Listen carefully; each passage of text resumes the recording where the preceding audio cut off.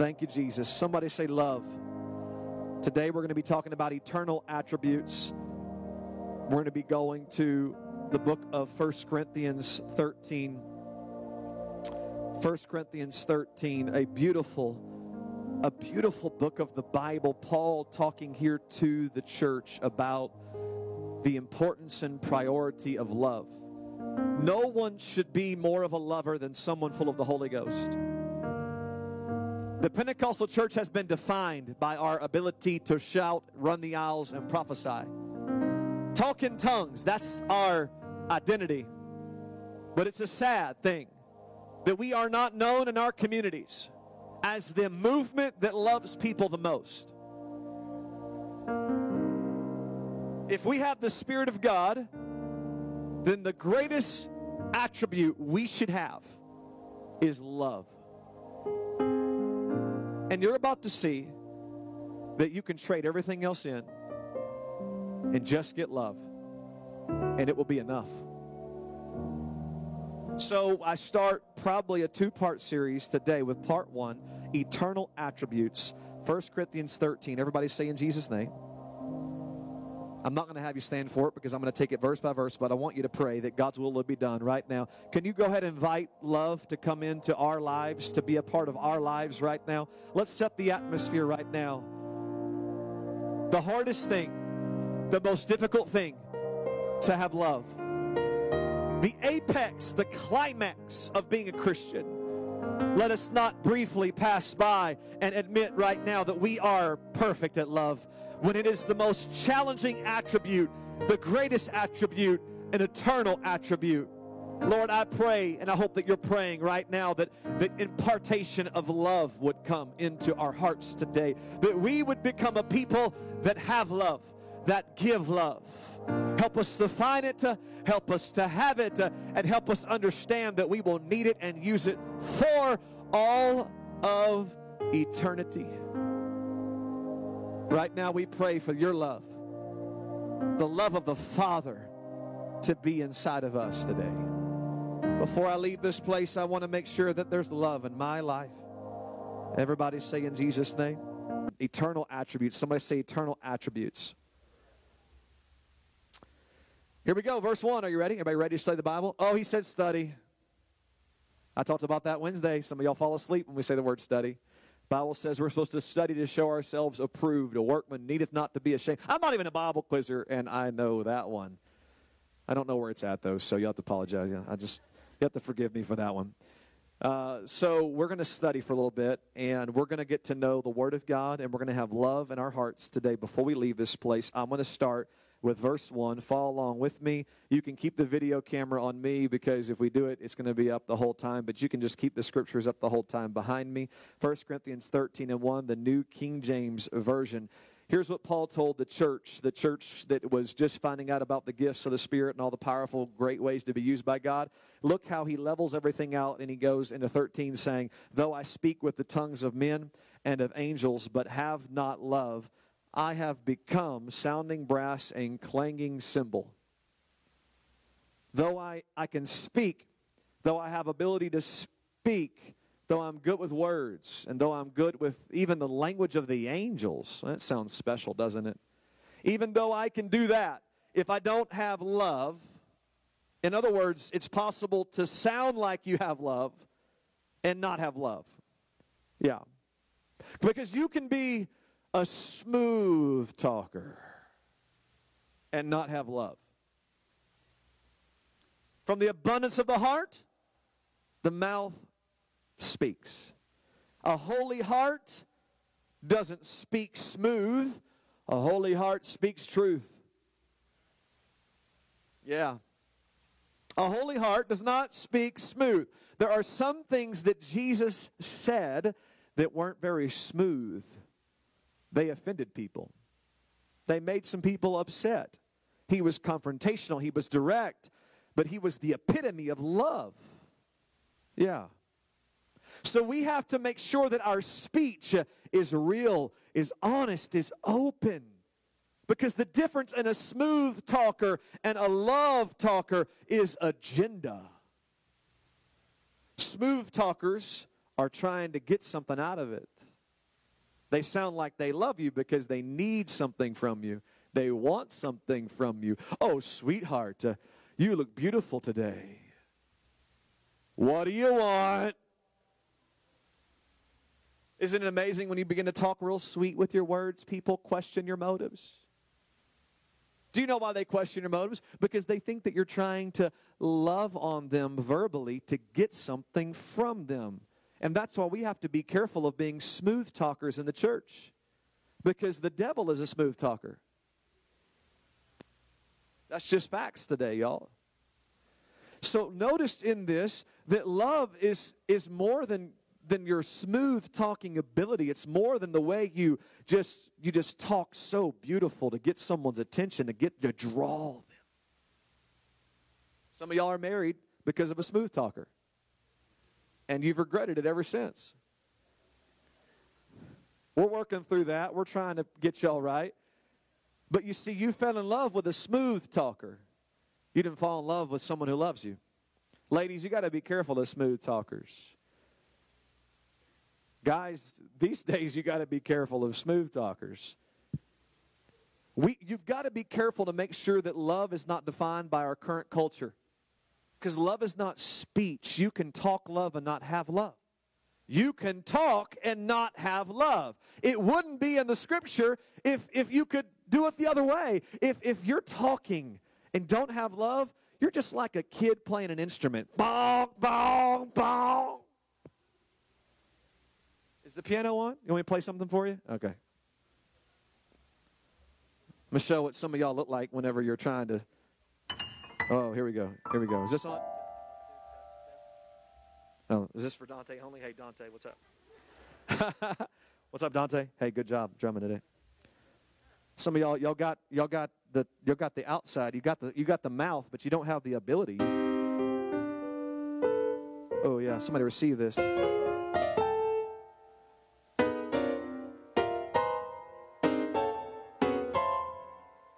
See, some of y'all you've got this part down. You don't have this part down. It's like you look good up here. You're like, oh, he can play, So it's like, okay, no, it's the shell of Christianity. If you can't perform, then you just have the shell. You just have the instrument, not the ability.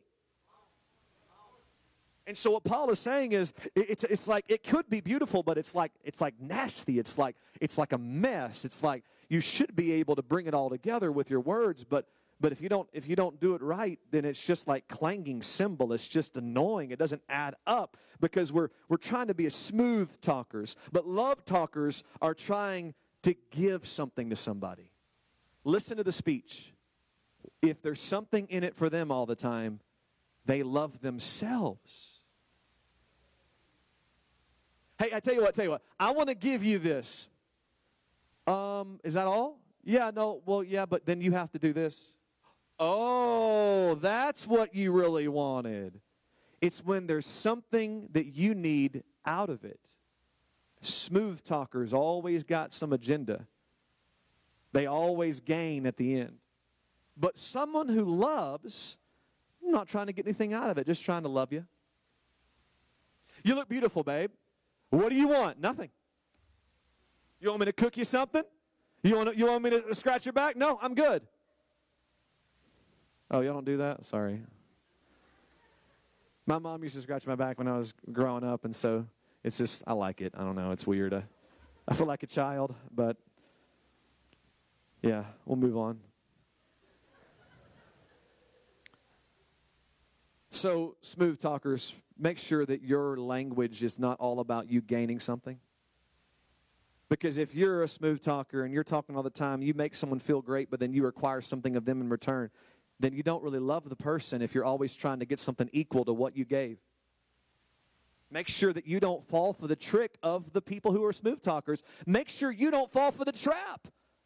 Church folks, please hear me. There's a lot of smooth talkers in the day. Deceit, the devil is working. People are reading books on how to win friends and influence people without having the Holy Ghost.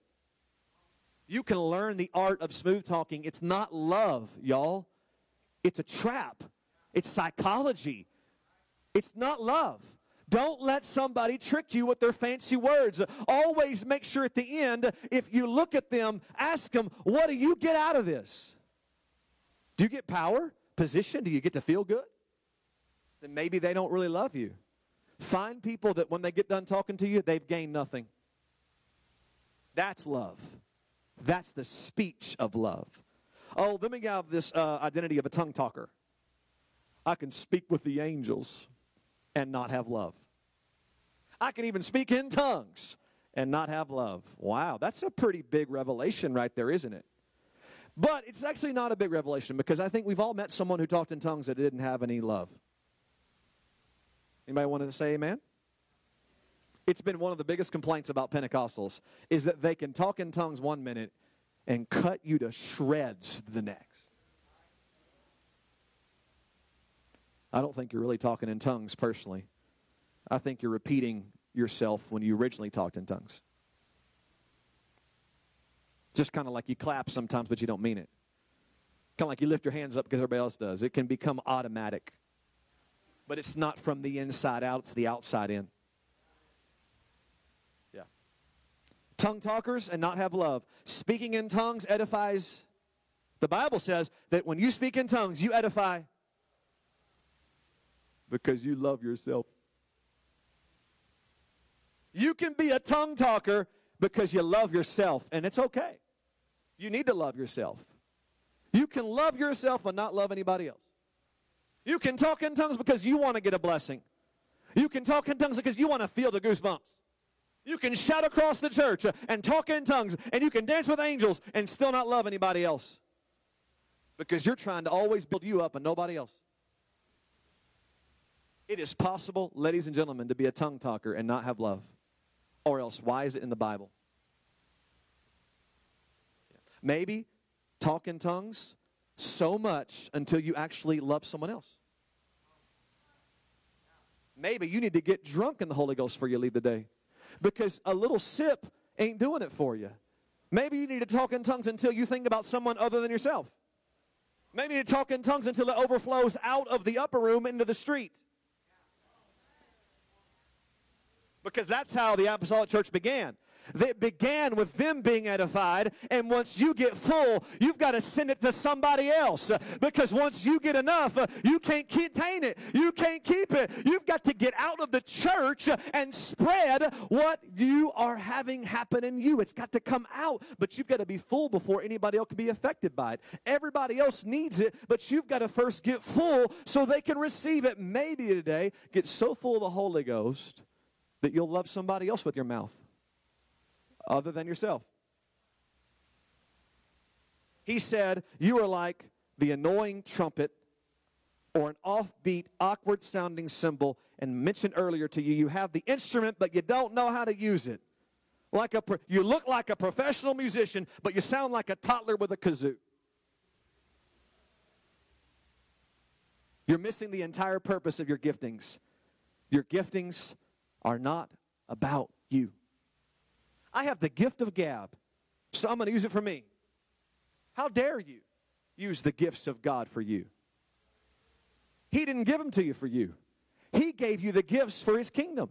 He gave you the ability to speak for His kingdom. I believe I have a gift of communication. Therefore, I've got to guard my mouth. And if you've got the gift of gab, you've got to guard your mouth because you can use it for your gain.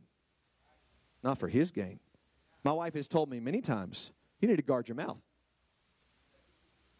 You need to slow down. Back off. Because the ability that God gave me, if I think it was for me, I'll use it for personal gain and not His gain. And I'll think that I love, but I don't. Because using your gift doesn't mean you love people. So watch the progression. 1 Corinthians 13:2. And though I have the gift of prophecy, hallelujah. Wow, run the aisle, somebody. Understand all mysteries. Woo, I understand all ministries. I'm spiritual. And I understand I've got all knowledge. I am so powerful. I've got so many gifts. And though I have all faith so that I could remove a mountain. Congratulations. That's beautiful. That's powerful. Never seen anybody ever move a mountain before. I would love to see that. If you've got all of that and don't have love, he says, I'm nothing. So to the mountain movers in this place, if you don't have love, you're nothing. But God spoke to me last night. If you don't have love, you're nothing.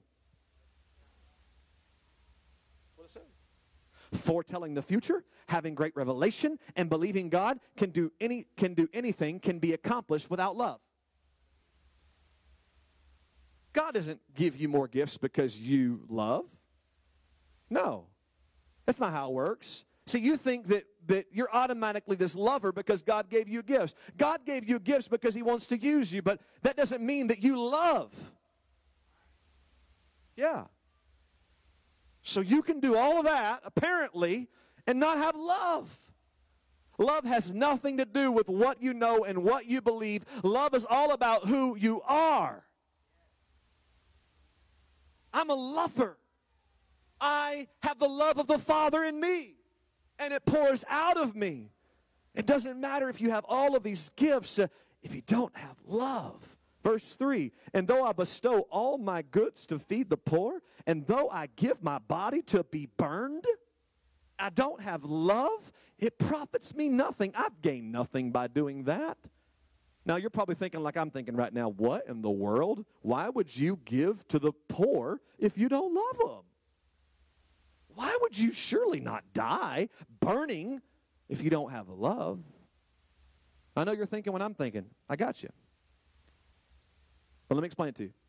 You can donate food to people and not even love the people you donate to. Well, how does this happen? Because you can give out of guilt. You can give out of your own reputation because it looks good to give to the poor. That's why Jesus taught about the secrecy of giving. Because when you give in secret, you know you've got the right motive. There's something beautiful about private giving. Because when you give and get no reward, that's truly love. Yeah. Some people love themselves enough to help other people. Some people have a status issue. They want to be known as someone who loves. Notice whenever anything crisis happens in America, after a few days of the big wigs in America giving donations to the cause, more will give donations to the cause. Because of publicity, because of pressure. It's not in the hearts of the CEOs. It's a political stunt. So don't tell me today that because you give to the poor, you love. That is not necessarily true. Some people are happy to feed the poor as long as they don't have to talk to the poor. Oh. That would be difficult to actually have to talk to someone who's poor. I think I'd rather do a drive-by hamburger drop-off. I really love poor people. Take a burger, I'm gone. Wow, that was a great difficulty, wasn't that for you? You dropped off a hamburger to a homeless guy. You must really love him. But you know what's really hard? Sitting down talking to the homeless one. Looking in their eyeballs and saying, you can recover. That's love. It's a difference than just giving a little bit of money and giving a hamburger or some food. Some people do that to get rid of your own guilt because your own status, because it's what you're supposed to do if you're good, but not because you love them. If it's always someone else's idea, then you don't really love them. If it's always political pressure, you don't love them. If you find out everybody else is doing it and then you do it, then it's not because you love them. It's because you were pressured to do it because you want to keep your image up. You can do those things and not have love. And listen to me. This world needs more love than it will ever need food. If we could just send food to the world, it would fix it. No, it wouldn't. There's no food because there's hate. Y'all hearing me right now? There's poor, broken people throughout the world right now. Not because there's a food shortage. There's a love shortage. There's enough food to go around to feed the entire world. But you just don't get to them because nobody loves. We don't have a food shortage. You know when you go out to eat today how much is going to be left over on your plate? Trashed. We could feed the whole world. with our leftovers. The world doesn't need another person to give to the poor with just their money, just their mouth. This world needs someone to give their hearts, to give their love, to give their attribute of love. That's what's missing. That's what's wrong. You're lying to yourself whenever you throw change in a bucket and say, I love you. Don't be deceived today. You can even give your own body up sacrificially to be burned and not love people. You can die a martyr and not even love anybody. You don't believe me? Okay. Giving your life for yourself is not love. Dying for yourself isn't love. I'll die for me. That's not love. That's righteous. That's cool. That's like stuff movies are made out of. I'll take it. Why? Because I want to. You know what? Y'all know how it works in Hollywood. You have to die for something, or it doesn't count. If you're not trying to give your life for something, it's not love. You're not a hero. You're only a hero if the one that you're giving your life for is not yourself. And some people would die on a stake and be burned for their own reputation, for their own glory. Look at me, I am the one that suffered. You can do that and still not have love according to Scripture. Do not forget what Jesus said. But greater love has no man than this, except a man lay down his life for himself. The Bible says greater love is when you lay down your life for the person beside you. I'm willing to die. For what? For your brother? No. I'll die for my family. I'll die for my kids. I'll die for the ones I, what? Love. See? You don't love everybody. You just love certain ones that are in your tribe, in your group, in your home. I'll die for you. But I won't die for just anybody. Yeah. Jesus did not die for himself. He died for others. Jesus did not die for himself. Y'all hear me? Jesus did not take the cross for himself. He came to take our place. He died in our place. He was killed so others can live. Love does not seek its own. Love takes the price so somebody else doesn't have to pay it. Love is so different than what we're used to. And a lot of us as Christians, we have this image of love, but it's not love. Because we gain too much from it. Please don't carry your cross so that you can look spiritual. So what is love then? The Bible says it right here in verse 4. Love suffers long and is kind. You ready? Here we go. Love suffers long. Love suffers long. If you are a lover, if you have love, you can suffer for a long time. That's why some of you are still married. You need to look at your spouse when you get in the car and say, you must really love me to put up with me all of these years. Because whenever one person looks and says, I've been suffering a long time, that's what love does. I want my partner to be perfect and I'll stay with them. Then you don't love them.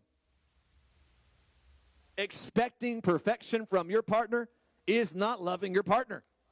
If you love your partner, you can suffer because you love them so much. This is what the Bible says, y'all. Y'all good? All right, we're going to stay in the Bible today. The Bible is even more powerful than my preaching. So, this is the Bible. Love suffers a long time. If you give up quick, you don't love. Pastor, I love you, but I'm leaving in 3 months. Well, you didn't love me then. Because love will make you stay and suffer a long time.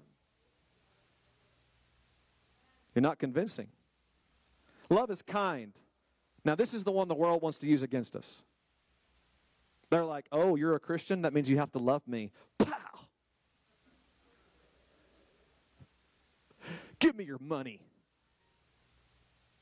I only have credit cards. Come in the store and pay for it. Oh. I'm so thankful. The only good thing about not having cash in our society is when people ask you for it, you can say, honestly, I don't have any. Love is kind. Love is kind. Now, let me just talk on this angle. Of course, we got to agree love is kind. Love is kind. We have to get that in our spirits. Love is kind. Before I talk about the anti, when I talk about the part that it doesn't say, I want to make sure we drive the point home that if you love, you have kindness for people. Can we agree on that? We need to be kind to every single person, even our enemies. Kindness. But listen to me. Kindness does not mean agreeable. Oh, see, it never said love is agreeable. It never said love just does whatever they tell you to do. Love is kind, and love is not agreeable. I can love you, I can be kind to you, and look you in the eyes and say, no. Don't you ever let somebody tell you that you don't love them because you told them no. You young ladies, don't you ever let that boy tell you that you don't love him because you said no. You're kind and you disagree. Don't you ever let the world tell you that you're a loser, that you're evil, that you're of Satan because you were kindly disagreeing with them. It should be said of us, the church, that we love the world because we're kind to them, but not because we agree with them. We disagree with the agenda of the world. We disagree with the way of the world, but we're still kind to them. We're kind to them, but we disagree. We kindly disagree. You can still be someone who loves your family at Thanksgiving and disagree.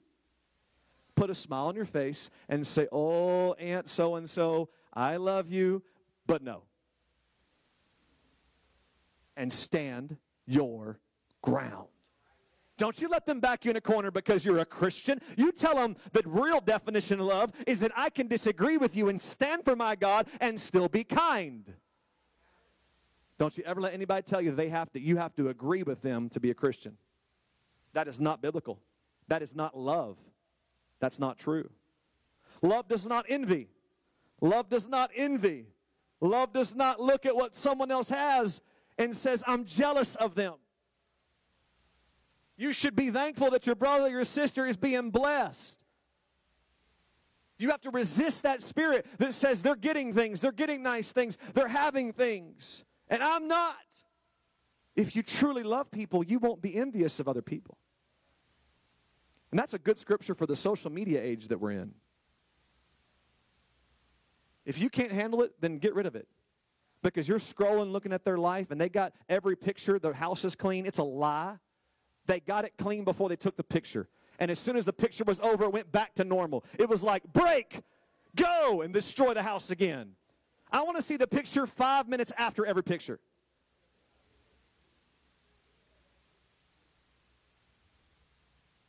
You don't envy when you love.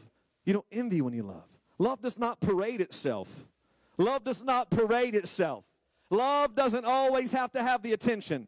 Love doesn't always have to have the attention. If somebody always has to have the attention in the group, have their word, I want to say something, I want to say something, you don't love the people that you're with.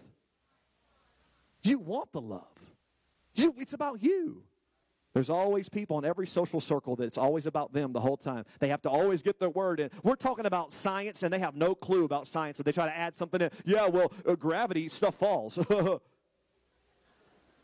Just have to fit. Like you have no clue, but you want the attention. You want to parade yourself. There's no humility. You don't truly love people if you want to parade yourself. Love is not puffed up. That's not the same as parading yourself. Here's what puffed up is to me. Something gets puffed up when it takes more than it gives. Our balloons. It's puffed up.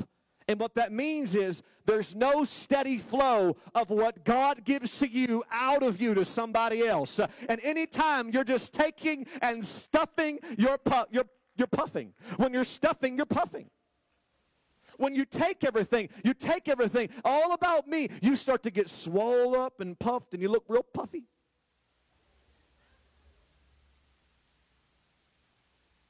Love doesn't get puffed up. Verse 5, love does not behave rudely. Because love is kind. We're not a rude people, y'all. I'm talking to people full of the Holy Ghost right now that should have love in their hearts. We are not a rude people. When you act rude, it's because you're trying to get control over someone. Rude ties into the spirit of anger and wrath. It's whenever you're trying to control somebody by giving them a threat. You get that look in your eye like, what'd you say to me? You know why you're doing that? Because you don't love the person you're interacting with. You love yourself. And you're so offended because you love yourself. Let me tell you, people that are easily offended love themselves. People that are easily offended love themselves, and that's why you're always trying to protect yourself, because you think you're great and you should never be hurt. Tell Jesus that. He was the greatest, and he took the most pain. That's not love, y'all. Love does not seek its own. I don't want my way. You know what I want? His way. I don't want my way. When you're dealing with someone and you truly love them, you don't want your agenda to be done. You don't want to feel better. You don't want you to have everything. You don't want to drain them. You want his way to be done. And that's why when you're interacting with people, you've got to make sure that if you truly love them, you'll give them the one that can help them. And that's not you. That's him. Don't get your way. Get his way. Love is not provoked. Wow. Love doesn't get triggered. Love is not provoked. That doesn't mean that you won't be provoked. It means it won't work on you. Kind of like Jesus just taking it. Jesus had the ability to turn over tables when it was time, and he had the ability to let a governor chew him out to his face. He just looked at him and said, "Thou hast said." Trying to trigger Jesus to get him to sin so that they could justify his death. Doesn't work. Because when you know that you love people, they can't trigger you. Your love is so strong that they talk and they nag and they try to get you. They get you riled up. And whoever loses their temper first is the loser.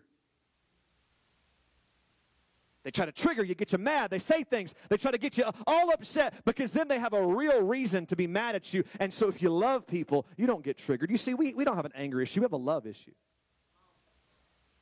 We don't love people. It's the reality today.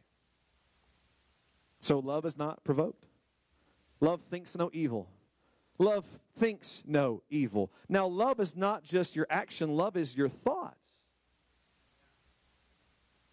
Now you've got to go deep with me right now.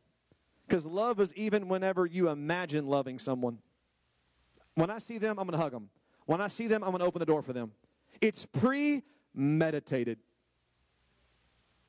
See, some of y'all, you react in love when it's a loving atmosphere. You don't plan on loving.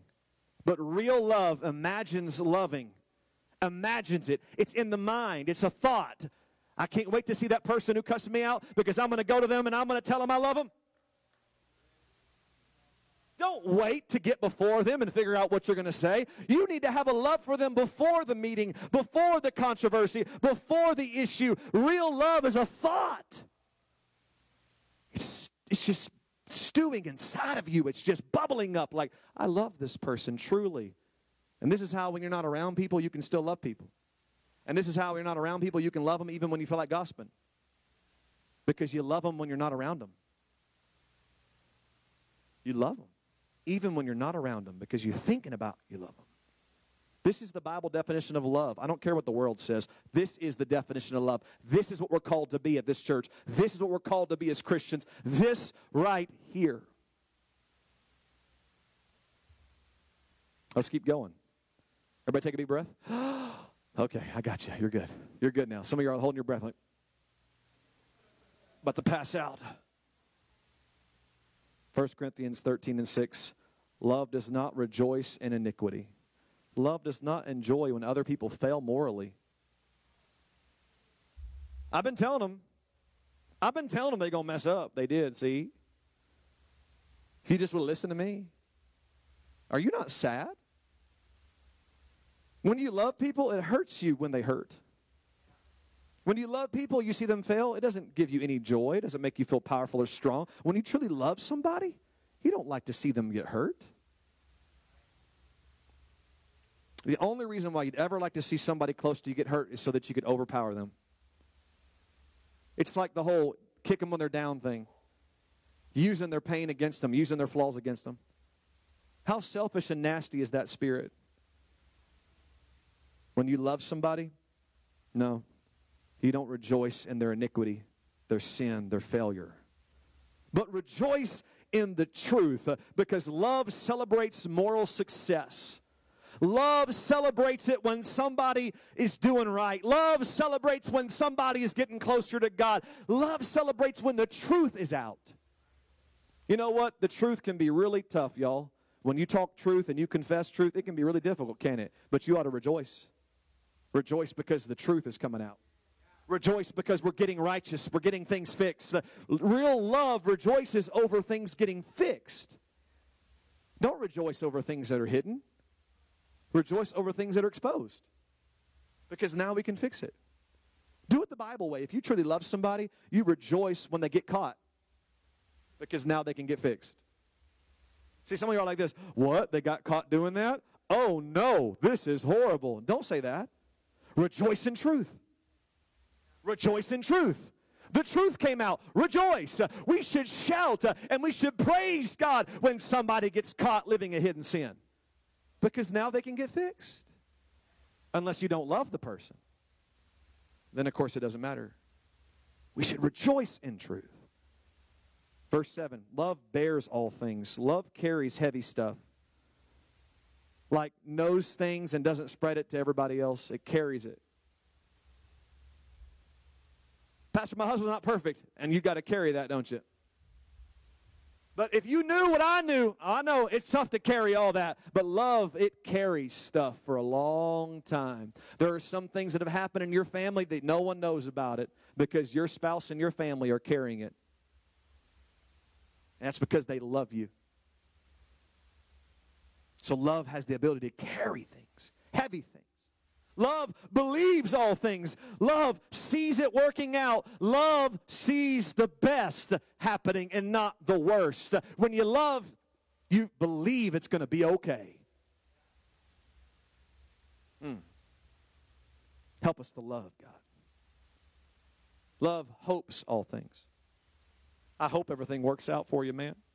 I love you so much. I hope it works out. Love endures all things. You can take pain when you love other people. Some of you are like, I just can't take it because you don't love people enough.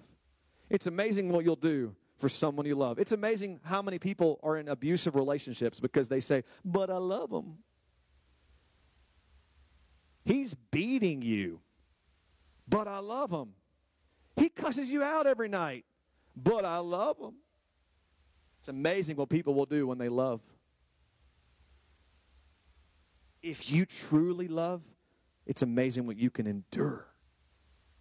I can't endure people. You don't love people. Oh, as soon as the church is out, I'm out because I cannot stand being around people. I can't handle people. You don't love them. They trigger you. They get you mad. Where's your love? So that part's coming to an end. Now let's go to the last part here today before we close and we pray together. Love, verse 8, never fails. Now this is where we're going to get to the place where it gets very interesting for eternity. Love never fails.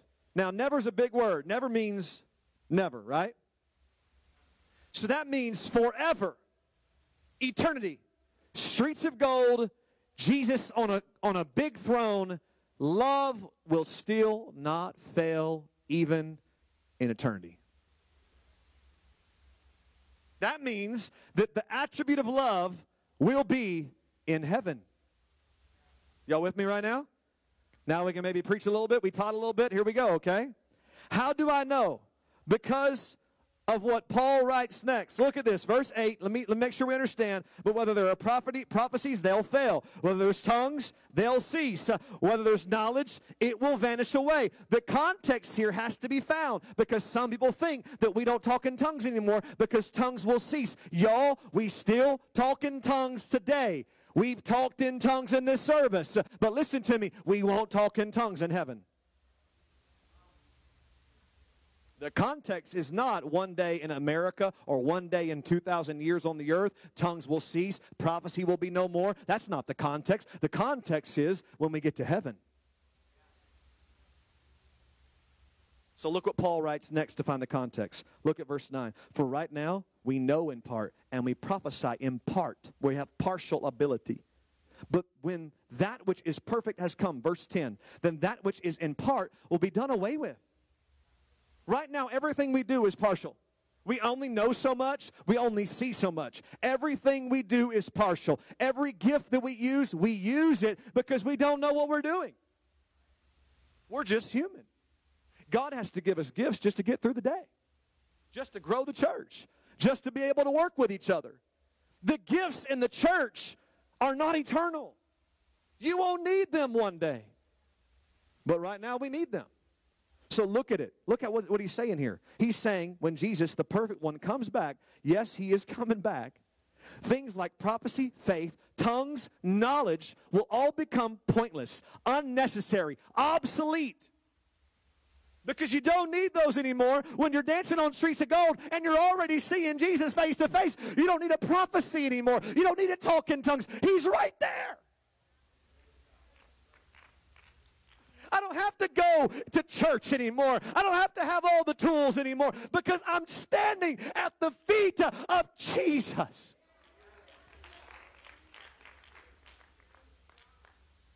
Don't need all those things in heaven. We only need those things because we're not in heaven. So let's go deeper. Verse 11. When I was a child, I talked like a child. I acted like a child. I understood as a child. I thought as a child. But when I became a man, look, we're talking about the context of Jesus coming back. When I came of full age and completion, when I got finished growing up, I put away the things I had to have to get me through life as a child. Our children have to use phones and tablets all the time when we're at restaurants because we can't talk unless they be quiet and play a game. But when they become a man, they can sit at the table, look us in the eye, and talk to us like adults. You put away childish things when you grow up that you had to use as crutches to get you through the day.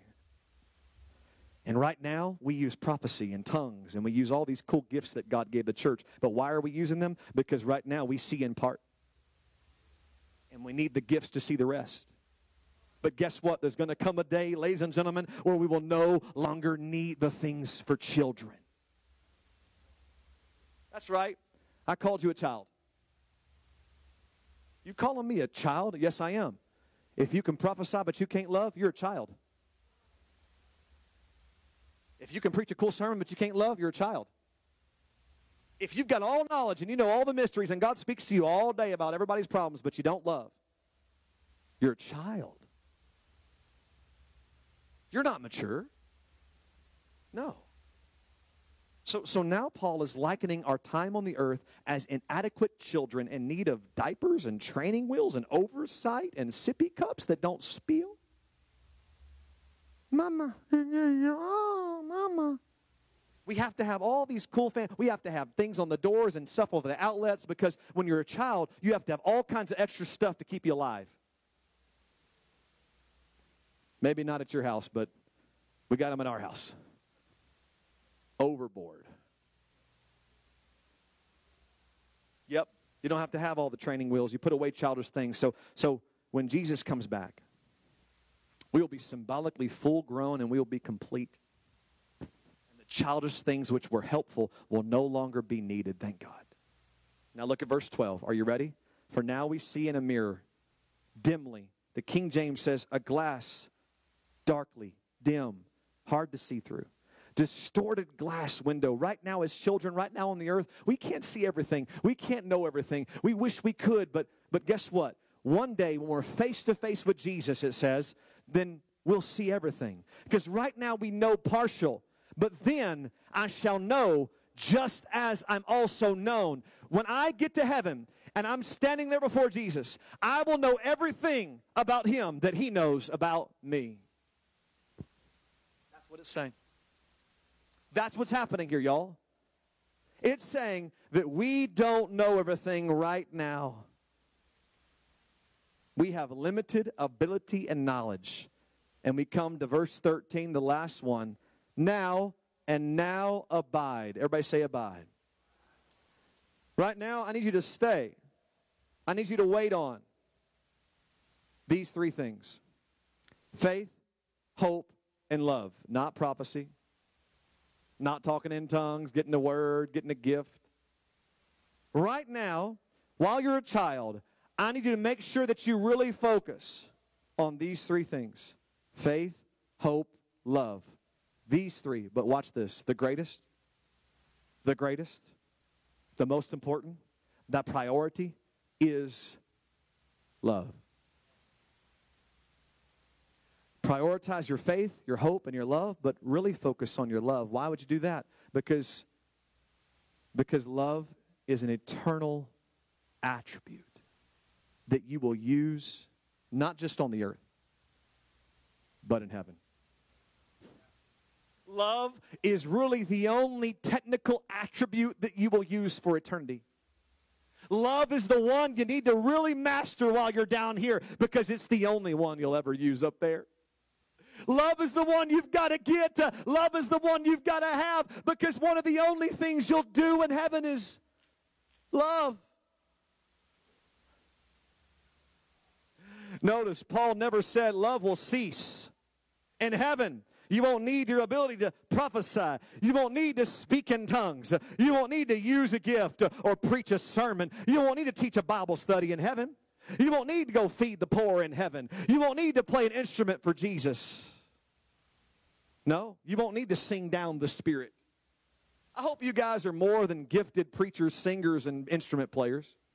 I hope you're more than good people that work with kids. I hope you're more than someone who opens doors and ushers. I hope that you master love, because you can't use any of those gifts one day in heaven.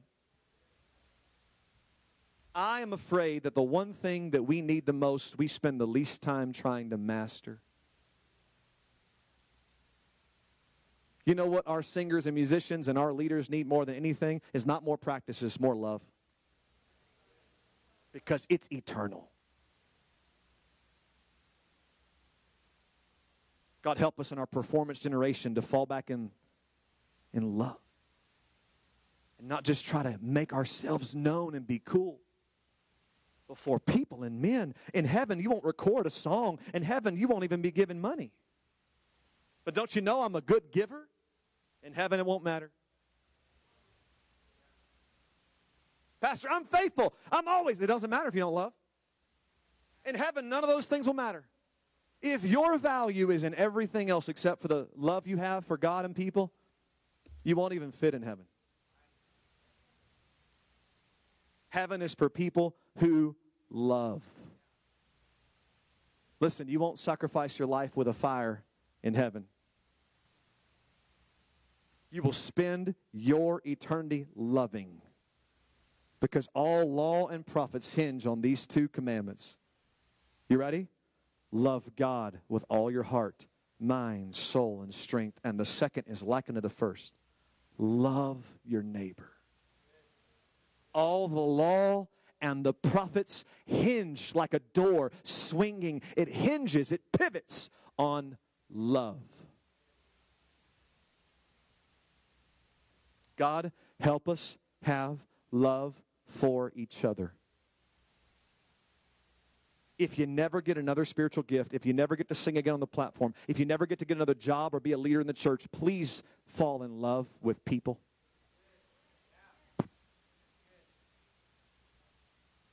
Quit maximizing your limelight, your power, your agenda, and just get love for people. Because everything else that you need will come from that attribute of love.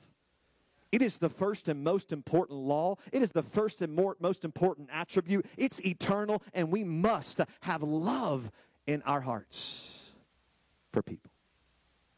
Almost done. Love is not an age. Love is not a stage. Love is not a level. Love is timeless. Paul called us children in waiting, and sometimes all a snotty-nosed kid can do is just love. Pastor, I feel like I'm not good enough. You would be good enough if you learn how to love. I don't have any gifts. Love. I can't sing. Love. I don't know where I fit in the church, Pastor. Can I get a job? Yeah, love people. I now deem you as leader of love. And you can go get 200 people to work underneath your ministry. Y'all, we have missed it with all of our gifts. We have missed it with all of our tongue talking. We have missed it with all of our super spiritual, natural things. We've missed it. Our church would be 1 million people right now if the Pentecostal church would understand that love is more important than all of our gifts put together. God, help us to have love for each other, even if it costs me my time and my gift. Doesn't matter how good you are at prophesying, how good you are at preaching or singing, how good you are in leadership. If I don't think that you love me, I'm not hearing you. You can be the best communicator in the world and not love people. It doesn't matter. Your marriage hinges on it. Your kids hinge on it. Everything hinges on your ability to love. Your salvation hinges on it. Love God, love your neighbor. Love God, love your neighbor. This is one of them services that you can't pray through it. You can't dismiss it with prayer and shouting. You can't skip over it. It's one of them services that hits every part of your life, and you just got to obey it. It's one of them services where you can't cry it out because this is not emotional. You've just got to hear the word of God and say, God, I want love. I want love. I want love. There are many people in this place today, in this house, that you do not have love for your brother or your sister. There are many people today, you don't have love for your family. There are many parents today that you need to learn to love your kids the right way, and that does not always agree with them. Don't you let the devil lie to you. You can love your family, love your spouse, and you can be kind, and you can not puff yourself up, and you can disagree. Some of you wives, you need to tell your husbands, I love you, but you don't want to go to church. I disagree with you. I kindly, lovingly disagree with you. Love, but don't just sit back, y'all. We've got a world to reach. Love doesn't make us docile. Love doesn't make us quiet. Love makes us heard. Because people will tune you out if you don't love them. Nothing wrong with our message, nothing wrong with our gifts. What's wrong is there's no love backing it up. Even while I've been talking today, there's been people check out on the Spirit. Some of you, you're hearing every word I'm saying because God is speaking to you. Others today, it checked out because you're so selfish. You need to take another trip to Calvary. Look at his life and what he gave to you, how he stripped naked and was hurt. Get love inside your heart. Go on a fast until you love people. Stop thinking about yourself all the time. Stop worrying about, hey, guess what? Perfect love cast out. Are you scared right now? I rebuke the spirit of fear right now, but I can't rebuke it all out because if you don't have love, then I can't conquer fear. You want to get rid of fear in your life, in your church, in your family? Why don't you start loving people more than you love yourself? Never seen some people walk in and out of church in a service my whole life than today. Never seen so much distraction. God forbid we get up here and we talk about the one subject that you and I both know we need the most in this world. And it's hard to swallow. And that's why I'm preaching it. Because I don't care about all the fancy things we build at this church if we don't build love. It doesn't matter. It's pointless. It's a waste. It's just clanging cymbals. It's just a big show is all it is. It's a show. It's a joke. It's a performance. And I refuse to give this community a church that does not have love. And if we can't love each other, and we can't love our spouses, and we can't love our own kids, we sure can't love people down the road. It starts right here in this body, in our home, in this church. We've got to conquer this, and we've got to have a love for people that says, I want you to make it even if I have to lose. This goes against the spirit of the age, doesn't it? Some of you are thinking about what you're going to lose if you love. I just felt it in the Holy Ghost. While I've been talking, some of you have let fear come in and tell you that if you love like the Bible says, you will lose too much. And I've come to tell you, it's a lie from the enemy. If you love, fear will go. If you love, fear will go. Perfect love, complete love will cast out the fear that you've got right now. If I love, I'll get hurt. If I love, I'll lose money. If I do it with love, I'll be the one to get hurt. If I do it with love, like he says, my pride, I won't be able to be in charge anymore. You're right. I'll get stepped on again. Yeah, you're right. But this time, you get stepped on and God's will be accomplished.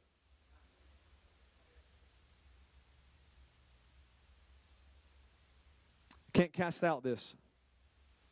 I can't lay my hands on all of you and give you this. This is something you have to choose to have. The love of the Father has to live in you.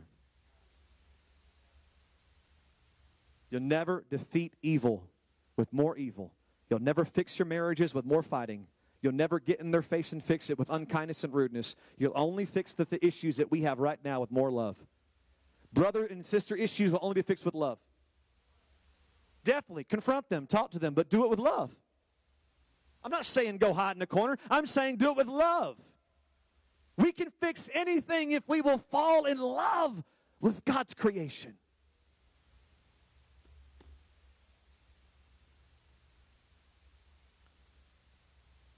Thank you, Lord, for your goodness and your mercy. Thank you, Jesus, for talking to us today.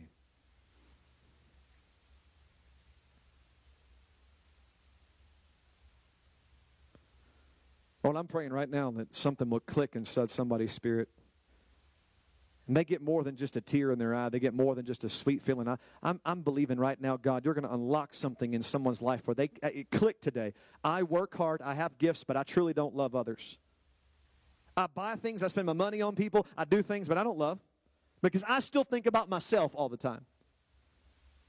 I'm the boy who gives my dad a Christmas tie so I can wear it at church. I do it, but not because I care about them. I do all that I do for me. My ministry, my blessings, my liftings. God, help us right now in the name of Jesus to stop looking what we get out of it. And just do it because it's love. It's right. It's because you called us to do it. Lord, I've spoken your word. It will not return void to me. And right now, God, people have to make a choice to see themselves in the mirror and say, you know what?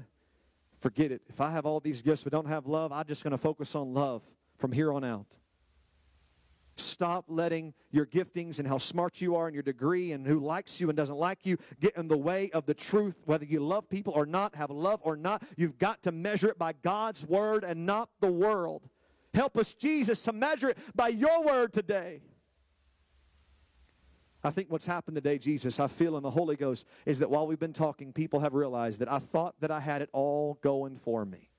And then the word of God taught me, I really don't have love like I thought I should have. Jesus, help us today. Thank you, Lord. Thank you, God, for your word. And thank you, Jesus, for speaking to us right now. Let's all stand to our feet. I'm going to wait on the Holy Ghost for a minute here just before we go any further. I want the Lord to speak to us, talk to us. We've given out the word. The seed has been planted. And now I want to wait on the Lord for a moment because God is going to do something in somebody's heart. Thank you, Jesus. Lord, I pray for direction in the name of Jesus. I pray, God, for how you want to seal this service today. I ask you, God, let it be flowing right now. And the members of our church, those among us who can hear from you, God, let them feel right now the wave of the Spirit that's trying to come and to seal what we have spoken over this body. In the name of Jesus, Lord, we've heard today the truth about love, and I believe there's many people right now that they don't understand what to do next. And you're going to give us the word and the answer. In the name of Jesus, you're going to seal us, God, with the final word today in the Holy Ghost. And if you'll help me right now, I want to take a moment and pray for God to seal the way for you to step into love and to have love. The Lord is going to reveal it right now. We've heard His word, but now we've got to step into it and act upon it. In the name of Jesus, God, let us pray right now and seek your face so that you can resurrect love in your body for each other. God, help us right now. We seek after you, Jesus. You are love. You are love. You are love. Your way is loving. Everything about you is loving. You're our example, Jesus. We want to have love in our hearts, God. We want to be a loving people, Jesus.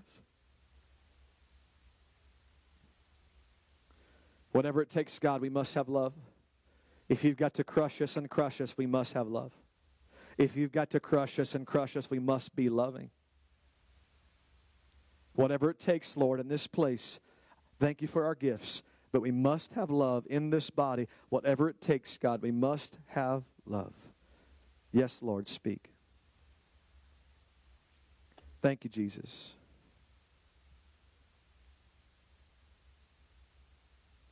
The Lord has given me the word for how we're going to finish and how we're going to move into the territory of love. This is what God has given to me. There's going to continue to be a season of hurt in our church. God has spoken to me. There's going to continue to be a season of hurt, of offense for some time. There's going to continue to be a season of people talking about people. People's feelings being hurt. And here's how we're going to conquer this spirit. I'm warning you right now in the Holy Ghost that the only way to fight this is to not respond any other way but through love. The Lord spoke to me and said, I will not take off, I will not inhibit or stop the selfishness that's happening. But I will speak to the faithful ones today that when it hits your home, you will have an opportunity to turn the tide and become like me. Stop fighting them back. Stop trying to get even. Stop trying to get revenge. Take it to prayer and love those people like I would love those people. And the Lord has spoken, I will turn your church away from this spirit of offense and being offended and being hurt. I will turn your people away from this, and I will turn you on to a people of love, but it will come with a price. It will come with the price of crushing. It will come with the price of offense. So I'm warning you, I'm telling you all right now that it will not stop. There will be some voices, there'll be some hurt, there'll be some confusion, but here's what you will do if you want to break into love. The next time you're offended or hurt, maybe inside or outside of church, respond with love and God will set you free. God will set you free. You hear me? It might be at your job. It might be the next meeting you're in. It might be somebody in this place that you're going to find. You're going to know it because it's going to happen, and you're going to remember my words. And God's going to trigger you right there. He's going to say, this is the moment right now. What will you do? And in that moment, if you unlock love, God will set you to a new course. Let's lift our hands and receive it right now. In the name of Jesus. We cannot stop the attack that's about to hit you, but I'm going to tell you what you can stop. Your response will change your family and your life forever. And we will eradicate that spirit, and we will have a loving church. This is how God's going to do it in this place. I commission you right now in the name of Jesus to go forth and fear not. Respond. Prepare your mind right now. Prepare your mind right now. I know what I'm going to say. I know what I'm going to do. I know how I'm going to react. I'm already prepared. I'm already ready. When that comes against me, I'm going to respond like Jesus on the cross. And I'm going to say, Father, forgive them. They don't even know what they're doing, God. Forgive them. Lay not this charge against them.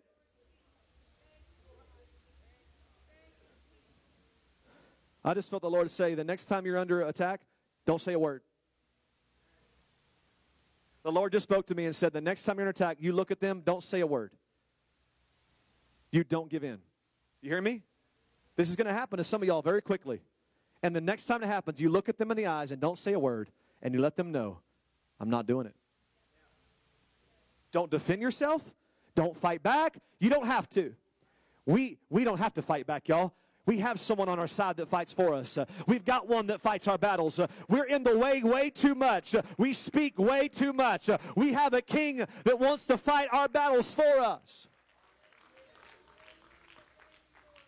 You just look at him, keep a soft spirit, and do not respond. Don't give in, don't get triggered. And I'm telling you what's going to happen to you. Love is going to flood your heart, and you're going to conquer that. God's going to make our church the most loving church. Through offense, through pain, God's going to make our church loving. Some of the most loving people in the world are going to be born in this place, in this next season.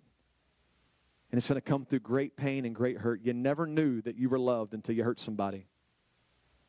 And you never knew that Jesus loved you until you crucified him. That's what it's going to take, y'all. It's going to take great pain and great response. And God's going to unlock it in our church. And we're going to be the most loving, humble people in all the world. We got this. Everybody say we got this. I want you to, if it's gender appropriate, I want you to find somebody, just give them a big hug. Maybe someone you don't even barely know, that's fine. I want you to take a minute. I want you to just give some love. Just say something to them, whatever you feel in the Holy Ghost. I'm here for you. I love you. We're together in this. Let's stay close. Let's love each other. Let's help each other. Let's serve each other. I don't want anything from you. I don't want anything from you. I just want to love you.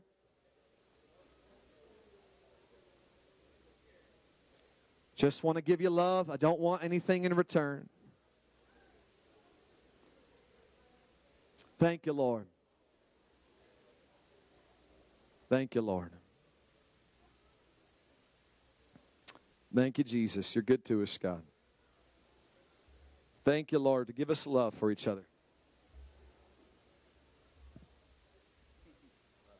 Bring it in. Good hug. I love you. Here for you.